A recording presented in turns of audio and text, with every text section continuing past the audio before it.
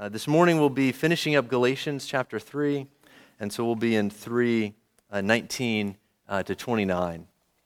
So Galatians 3:19 to 29. This is the inerrant Word of God. Why then the law? It was added because of transgressions, until the offspring should come to whom the promise had been made. And it was put in place through angels by an intermediary. Now, an intermediary implies more than one, but God is one. Is the law then contrary to the promises of God? Certainly not. For if the law had been given that could give life, then righteousness would have indeed been by the law. But Scripture imprisoned everything under sin, so that the promise by faith in Jesus Christ might be given to those who believe. Now, before faith came, we were held captive under the law, imprisoned until the coming faith would be revealed. So then the law was our guardian until Christ came, in order that we might be justified by faith. But now that faith has come, we are no longer under a guardian. For in Christ Jesus, you are all sons of God through faith. For as many of you as were baptized into Christ have put on Christ. There is neither Jew nor Greek, there is neither slave nor free. There is no male and female, for you are all one in Christ Jesus. And if you are Christ, then you are Abraham's offspring, heirs according to promise. This is the word of the Lord. Thanks be to God. Let's pray. Father, thank you for this magnificent text. Lord, I pray that you would help me preach by your Holy Spirit, that I would be self-forgetful, that it would not be me, but your Spirit speaking through me, and that your Spirit also would explain it to them as you are in them and in I. Lord, we need your help, and so we commit this time to you and ask your aid. In the name of Christ, amen. Amen. I have a question for you. Do you feel like our country is divided? I know that's not too controversial of a question. Racially or politically, and basically any line that anyone could draw, we're probably divided about it. That's my sense. And it feels like the division is growing between two sides of basically every issue. I don't know if you have that same sense. Sadly, church splits are a regular reality, so it's not just it's culture, but also even churches are not immune from this. But you know what? It's not actually a uniquely American phenomenon. If we're going to zoom out to the whole world has this problem. India has the caste system. Pew did research about it. They said basically for the past 3,000 years, there's been some form of the caste system, and it still exists today. It's a major impact on India and their culture. South Africa continues to have major issues with racism, according to the BBC News article from January 21. Let's go back. Instead of looking around the world, let's go back through history. For the teenagers, if you studied the Middle Ages, you know about landowners and peasants? Was there any division between them? Absolutely. Well, let's go back all the way to Old Testament Israel. Did Old Testament Israel have any divisions? Actually, it was commanded by the Old Testament. Well, all those other divisions we thought were kind of bad, but what about this one? Did you know the Old Testament told them that they were to never marry a foreigner? They were to never eat foreign food. It was unclean. Probably heard of kosher food. Everyone's heard of that. Don't even have them at your dinner table. That sounds like a divide, huh? Now, is this racism? Generally, we think it's a bad thing to be divided. What's going on? Well, to quote Martin Luther King Jr., he said 60 years ago this year, in his famous speech, he said, "I have a dream that my 4 little children will one day live in a nation where they will not be judged by the color of their skin, but by what? The content of their character." I have a dream today, he said. You see, the surrounding nations around Israel were being judged not by their nationality, but by the content of their character. They were extremely wicked nations. They practiced child sacrifice and all kind of other unnameable evils. They were very, very evil nations. And so God said to Israel, "I am holy," not me. God is holy. And he said, you people, the Israelites, need to be holy like him. So therefore, don't go get all entangled with what's going on around you. Does that make sense? So there was a holy separation. Okay, we aren't in Old Testament Israel. What difference does all this make now? We're on the other side of the cross. And so look at page 7, you'll see the outline. This is what we're looking at this morning. Does Christ make any difference in our divisive world? So look at and we'll look at this in the passage. The answer to questioning, what are the implications of the distinct purposes of law and the gospel? So 1, the law is our guardian. 2, Christ sets us free from the law. And 3, there are now no divisions. Okay, so just to set your expectations, I have 1 really long point and 2 short points for any of you that watch the clock. All right. The law is a guardian. All right, look at verse 19. We're just going to walk through verse 19. And the first line says, the first words say, why then the law? Okay, so now I'm going to rewind, as I said at the beginning of the service. Let's talk about last week. Why is he starting with, why then the law? Well, last week we looked at the covenant with Abraham. And we said, oh, it's so great, so much better. It's unconditional. It's never changing. If you remember all that, all the animals cut in half, right? Just everything's better about the covenant of Abraham. Abraham didn't have to walk between. It was just God making all the promises. Then we said the law came how much after? Remember? 430 years. I see some, yep, you got it. 430 years. That's a long time. So remember we talked about wills. People have wills. Last will and testament. And 430 years later, you can't edit it, you can't change it, you can't annul it. Remember we talked about that. And so after all this, the natural question is, we obviously love Abrahamic covenant now. What do we need the law for? Okay, that's the natural question that the passage is raised. So that's where we get to her now. So Paul says, why then the law? Now he's going to answer it. Look at 19, continuing. Why then the law? It was added because of transgressions. What in the world does he mean? He says it a little bit differently, but same idea in Romans 7:7. Paul says, as he's wrestling with his own flesh, he says, if it had not been for the law, I would have not known sin. For I would have not known what it is to covet if the law had not said, you shall not covet. Let me illustrate this. Imagine you have a 2-year-old. For some of you, that's not imagination. Imagine you have a 2-year-old, right? That child has been rebellious long before they could speak, right? But then you say those glorious, important 2 letters, no. You'd say, and you now have a law. There's now a boundary. You've told the 2-year-old no. Okay? Now you know you have a rebellious child, because what do? They look at you and they defiantly grab whatever they want, right? Don't they do that? There's a law, and you absolutely know there's rebellion. The same it is with God's law. We would not have known what law was what sin was until God said, here's the boundaries, and then we all step over them. We say, now we know we're all in sin. Think of a mirror. Kids, imagine, okay, you've been playing outside, you come inside, and mom says, go look in the mirror. You go look in the mirror, and you have dirt all over your face. She says, wash up. The trouble is, you look, there's no soap, and your hands are covered in mud. How's this going to go? Not very well, right? Now, were you more or less dirty before the mirror? Well, in one sense, yes and no, right? You didn't change how dirty you were, you just understood it, right? Now when you looked in the mirror, you said, oh, my face is covered in dirt. The same it is with the law of God. And we've talked about this when we went through the 10 Commandments, right? The uses of the law, one of the uses is a mirror. So when you look in the mirror, you see, oh, and we did this. You might remember, week after week, each commandment, we all saw, oh, look, I broke this one too, and this one too, and right? We're looking in the mirror, we see dirt. But our hands are dirty, you can't clean yourself. Okay, so this is what he's saying. It's because of transgressions. It is to be used as a mirror. Look at the rest of verse 19. Why then the law? It was added because of transgression until the offspring. Now, again, testing your memory. Last week we talked about the singular versus the plural word offspring. And he said, I think it was verse maybe 16, said it's referring to Christ. So you can insert Christ there. Until Christ should come, to whom the promise had been made, and it was put in place through angels. Well, that's interesting. They're an intermediary. Did you know that the law came to Moses with angels? If you read Exodus 19, you wouldn't see that because it's not there.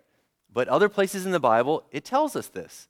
So one place, Stephen, right before he's stoned, he thought it'd be a good time, and he gave the history of Israel in his sermon. And when he hits Moses, you know what he says? This is Acts 7:53. That Moses received the law as delivered by angels. Interesting little fact there. You also find this in Deuteronomy 33:2, Hebrews 2:2. So we aren't exactly sure how they're involved, but they were there. And Scripture tells us. Okay, so that's what he's saying. But then he says intermediary. Kids, do you use that word regularly? I can barely say it. Intermediary. You could think of middleman.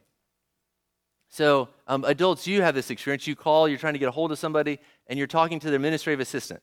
And they won't let you talk to the actual person. And could I please just speak to? Well, let me take it. He's not available. He's busy right now. He's in a meeting. Really? Right? And so there's a middleman. Right? And so is it better to have a middleman or not? Of course, better not. So in the Abrahamic covenant, look, the passage goes on. He says, verse 20, now an intermediary implies more than one, but God is one. With Abraham, it was just God and Abraham. With Moses, the law came to Moses from God with angels, and then he brought it down the mountain, and so Moses was the man between God and the people. Right? And so the Hebrews is going to say that Jesus is now the only mediator we have, right? So there's no one between us. Okay, so this is what Paul is going through. He's talking about why it's important, but also why it's still the gospel is better. Look at verse 21. Is the law then contrary to the promise of God? Right, so are they in like competition? Right, is what he's asking. How does he answer it? Certainly not. This is very strong Greek, almost as strong as he'd say it. Why is he so emphatic? No, they're not in competition. Look at the rest of verse 21. For if the law had been given that it could give life, then righteousness would have indeed been by the law. Implication, the law was not given to give life. No one finds life. No one finds cleanliness through a mirror. Right? A mirror just shows you what you look like. Right? The law never perfected anyone. We just saw that we're all dirty. Anyone ever used a screwdriver as a hammer? You can kind of get the job done, but not very good, and you probably break the screwdriver. Right? So screwdrivers and hammers were both made with different purposes. Right? They have functions, both have uses. They aren't reversible, though. So it is with the law and the gospel. The law has a purpose. It's just different than the gospel. They're in contrast. They're in competition with each other. That's Paul's point here.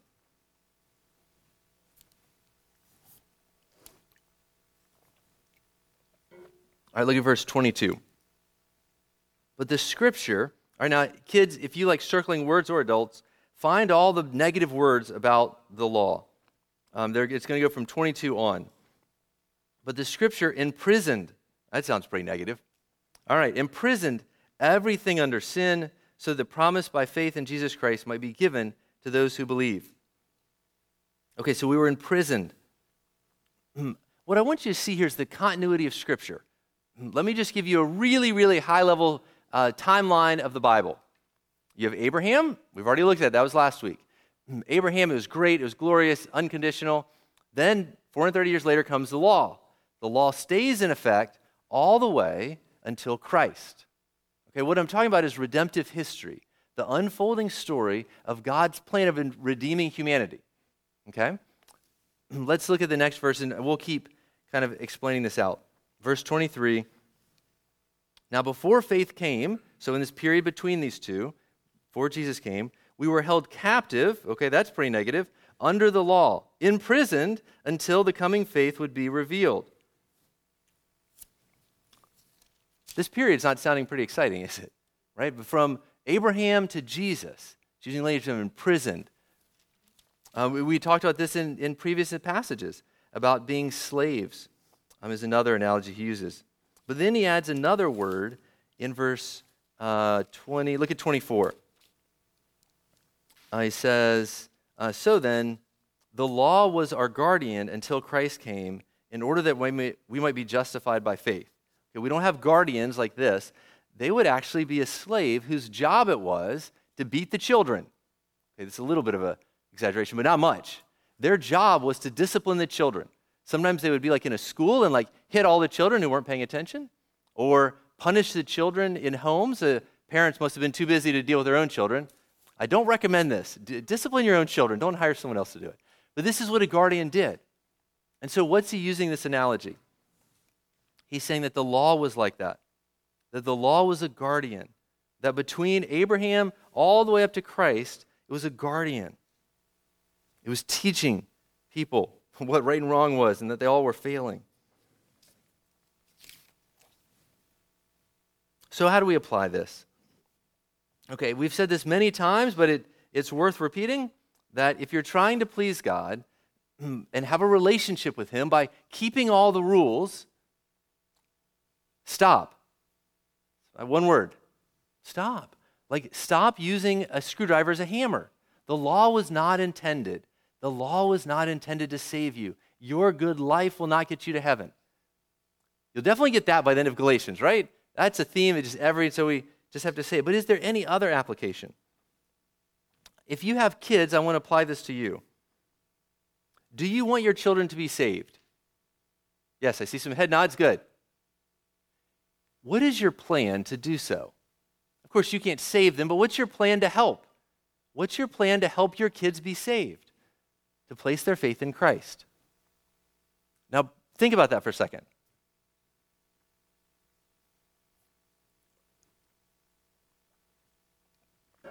Now, hopefully many of you thought of, well, I want to share the gospel with them. That is a very good answer. You should share the gospel with your children.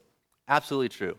This passage is pleading with you to add something else before that. What comes before that? Let's talk about it. When you're teaching your children, should you explain to them the horizontal aspect of their sin? Johnny, when you were disrespectful to Daddy, that hurts Daddy. That's fine. Johnny, when you hit your brother, that hurts your brother. That's okay too. This is horizontal, right? Our actions have impact on other people. That's a fine lesson your kids need to learn, right? There's another important one, a vertical aspect. Johnny, you're breaking God's law. You see how that's a little different, right? Yes, our sins affect each other, but how are you going to explain that? If you're here in the spring, you learn the 10 Commandments together. I encourage you to review them with your children. They should easily know them. We have all kind of easy ways to remember them. If you weren't here then, we have fun little guides that'll help. Just let me know or Lori know, and we'll get you kids' stuff. They need to know that. So what you can say to Johnny, do you know what the 6th commandment says? 6th commandment says, do not murder. Johnny, Jesus said that murder starts with anger. Johnny, it's pretty obvious you're angry. You're breaking the 6th commandment. Johnny, also, hitting is the beginning of murder. You're breaking the 6th commandment. You're breaking God's law. Johnny, you're sinning against God. You need to pray and ask God to forgive you. Do you see? You're bringing a vertical aspect. You see, it's not just for Old Testament Israel. You need to tutor your children just like God did with Israel for a really long time. The law is given as a mirror your kids need before the soil. Every farmer knows this, right? You plow the field before you sow the seed, right? And what you're doing is you're preparing their hearts to receive the seed of the gospel, that then they can respond. This also is true in evangelism, right? Your neighbors, the same thing. They need to understand that they're sinners before they're likely to have any interest in a Savior. So a couple modern applications. But thankfully, we aren't all left as imprisoned under the law. So that brings us to our second point. In Christ, we are set free from the law. Praise God. Look at verse 24 and 25. So you're not left with a guardian beating you. Let's look, 24 and 25. So it says, so then, the law was our guardian until when? Christ came, in order that we might be justified by faith. But now that faith has come, we are no longer under a guardian. Okay, imagine the original audience, the Galatians. How does this land on them? Remember the Judaizers, what are they trying to do? The Judaizers are trying to convince them, you need to add to your faith the law. And so what's Paul saying? He's saying, do you really want to go back and add a guardian? Do you really want someone following you around beating you? And that's really going to get you to heaven? No. You've graduated out of that. You're now under Christ. Do you see the logic of what he's saying? This would hopefully land on them and they'd realize like, oh, I see the implications of what they're trying to do. Verse 23, held captive under the law, imprisoned until the coming faith. All those negative words, Paul is trying to help them see. Verse 25, now that faith has come, we no longer are under a guardian. You no longer need the law. Because even as Christians, we're still tempted to go back to it, right? We don't want to be a slave again. Now, when he said the law, last week I said, we talked about the 10 Commandments. Is the law and the 10 Commandments synonymous? Yes and no. The 10 Commandments is a great summary of the law, but it's not the whole thing. The Torah, the first 5 books of the Bible, actually would be the whole law. There's also some history in there, but you have Leviticus, and you have all the cleanliness laws, you have ceremonial laws, you also have the sacrificial system. So God gave to Israel, so from between Abraham all the way up to Jesus, they had a sacrificial system. Kids, this is kind of sad and gross, but they would each year, they'd go and symbolically place their sins on an animal, and the animal would be killed to represent, instead of them, in their place, okay? And so they did this, and in the sacrificial system, it tutored them from Abraham all the way up that we can't clean ourselves, right? We need someone else. So it'd be like, kids, your hands are all muddy, and so mom comes in and says, here, let me help you. Let me wipe up your face, right? We need someone else to take our sins. We can't do this. They learned that lesson for thousands of years. So understand, it's the whole law. There's a whole system. Part of my goal this morning is that there are many Christians who never venture out of the New Testament. If you look at your Bible, how much of it is the New Testament? Like this much. How much is the Old Testament? A little exaggeration. Not by much. Most of your Bible is the Old Testament. Do you read the Old Testament in your devotions? One of the reasons people don't is because it's scary and it's disorienting. They're like, what in the world is this? I don't know if you've ever been in an amusement park and you get lost, and there's this handy map. And what does it have? It has a little red dot and says, you are here. Best dot in the world. And you get the picture, like, oh, I see where I am. And kids, I see where the roller coaster I'm trying to get to is, right? But this, in the Bible, you need to have your bearings. You need to understand when you're looking at Old Testament law, you're looking at a tutor, a guardian that came between Abraham and Christ.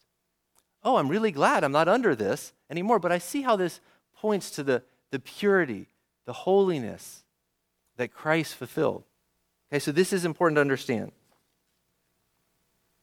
Look, the passage goes on. 26. I love this. Look at this. For in Christ Jesus you are what? You are all sons of God. This is talking about the theology of adoption. I'm not going to steal the thunder from next week, but this next passage is going to talk a whole lot about this. And actually from the whole retreat, so if you go on the retreat, you're going to get all kind of good stuff about this. But it's a glorious, glorious, glorious theology that we are the children of God. We are not orphans. That's all I'm going to say about it, to not steal the thunder from next week. It's really great, though. We are sons of God. Okay, look, it goes on. So we've looked at these two realities, right? The law is our guardian. Christ has set us free from it. We're not under the guardian. Then what are the implications? This is our third point of where Paul goes in the end. Okay, look at verse 27.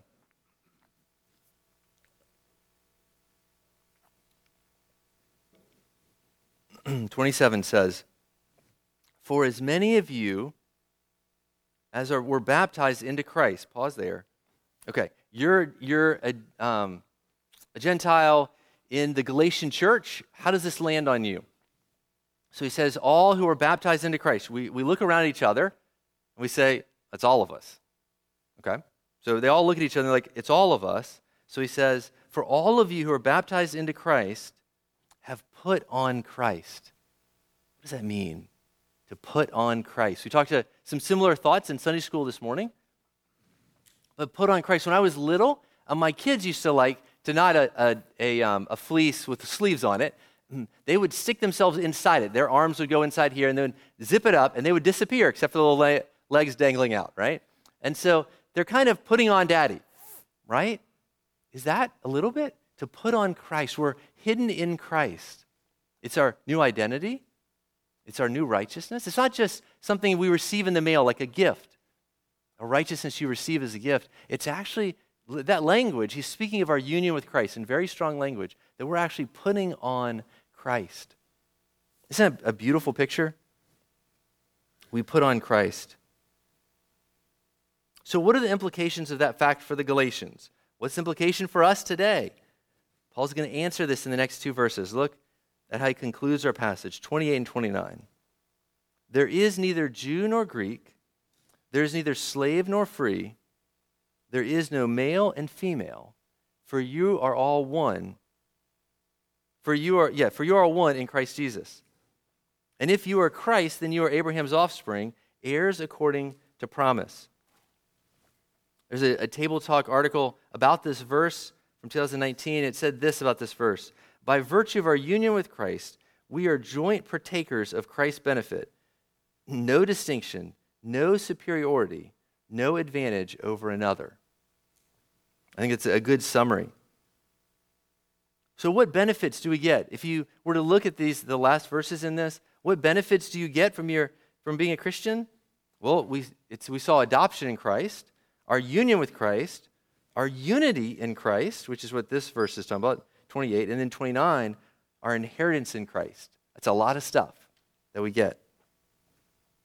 I want to pause for a moment and tell you the story of the 2008 men's U.S. Olympic basketball team. Anyone know that story? The 2008 men's... Well, let me tell you about before this. For 3 Olympics, 92 to 2000, U.S. won the gold medal for men's basketball. So the 2004 team shows up. What are they assuming? They're going to win the gold medal. They walk home with a bronze medal. It was a big disappointment because you put a bunch of hot shots together and you don't necessarily have a team. You just have a bunch of hot shots. And it didn't go so well.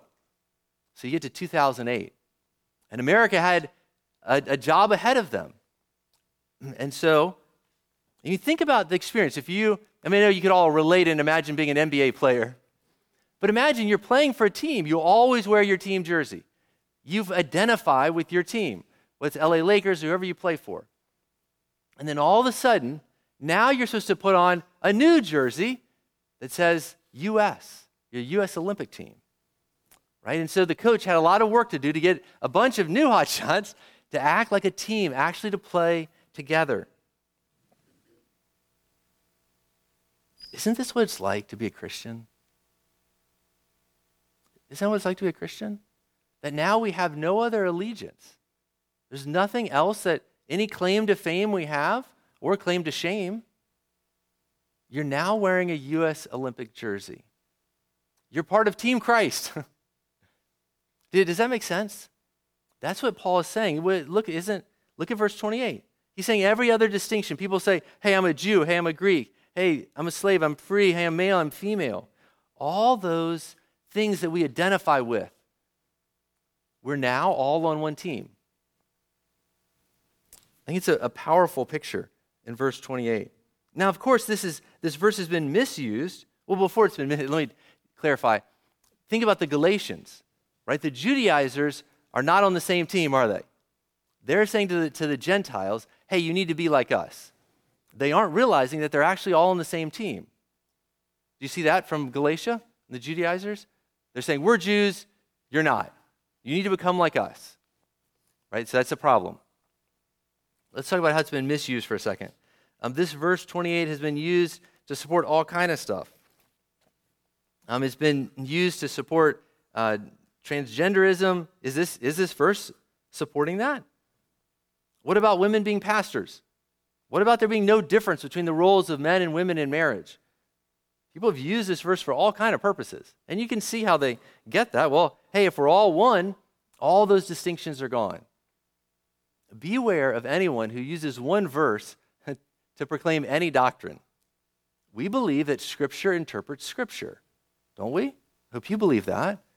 And so this verse doesn't overshadow or take away Ephesians 5. It lays out, husbands, here's what you're supposed to do. Wives, here's what you're supposed to do. Right? It doesn't overshadow 1 Timothy 2:12 about what is the roles for men in the church and women in the church. There's distinction of what God wants them each to do. Does that make sense? So there's Scripture. So what is it saying? Think of this. Back to our U.S. Olympic team, they still had different positions, right? They were all on one team, all wearing the same jersey, but they didn't have the exact same role. The same is true with this. This is how you hold these things together. We have different roles, but no one's more important. No man, no woman, no child, no anyone, no race, nothing. You can't say I'm better than someone else in Christ. Does that make sense? As is often said, the ground at the foot of the cross is level. Right? No one comes to the cross and can say, I'm better than you. Right? We're all unworthy sinners. So I wanted to clarify that since this verse has been so mangled and misused. I mean, this is a huge thing against racism. I mean, how could you be racist and read this verse, right? So that's a proper use of it. You see, the Old Testament was not racist all the way back at Abraham. We read this several weeks ago. Brandon preached it very capably, mind you, in verse 8. Here's what he said. Well, here's what God said that he preached on. And the scriptures, foreseeing that God would justify the Gentiles by faith, preached the gospel beforehand to Abraham, saying what? In you shall all the nations be blessed. He said it to Abraham before the law ever came. In you all the nations will be blessed, all nationalities. We just had to wait for Christ to come because all of us, most of us are Gentiles, we're evil. We were from all those other evil nations that surrounded them. He said, don't mix with them, basically until Christ comes and starts transforming us. And now there's no nationality of Christianity, is there? Now we're from all kind of nations. This absolutely cuts off any temptation toward racism. You're probably wondering what happened if you didn't know. The 2008 team, they did learn how to play like a team. And they did go home with the gold. My question is, what about you? What about you? Think about the jersey you're wearing. Think about the unity. This prevents, in Christ, right? You can't look at some other church and say, hey, Hope, we're better than this other Bible-believing church. Not if they're Bible-believing. Right? We're one in Christ. Do you see what Paul is saying? We can't make distinctions to say, hey, I'm better than you because I sin differently than you. Does that make sense? But eventually the U.S. Olympic team, they took off their jerseys. And they went back to their old teams. Not you. You will spend eternity in Christ. You're clothed in Christ. You don't feel it now. Now we still feel our sin. But one day we will, in the new heavens and new earth. I hope you see the big picture of redemptive history. And so now you can, with confidence, read your Old Testament. Like, oh, I get it. This is the guardian period. This is when the schoolmaster is beating the children because they're disobeying, right? This is looking in the mirror. Oh, I see. I understand where this fits in the big picture. Christ comes, and he now washes us. You have been washed in Christ. The only jersey we should ever wear is that we belong to Christ. Accept no shame, have no pride, for we are all one in Christ. Amen. Let's pray. Heavenly Father, we do thank you. We thank you that you've given us an identity far better than any Olympic team. Lord, I pray that you would help us all identify more with what Paul is saying. Lord, I pray that verse 28 would sink into my soul and all my brothers and sisters for our good. Lord, thank you for this passage. We pray in the name of Jesus Christ. Amen.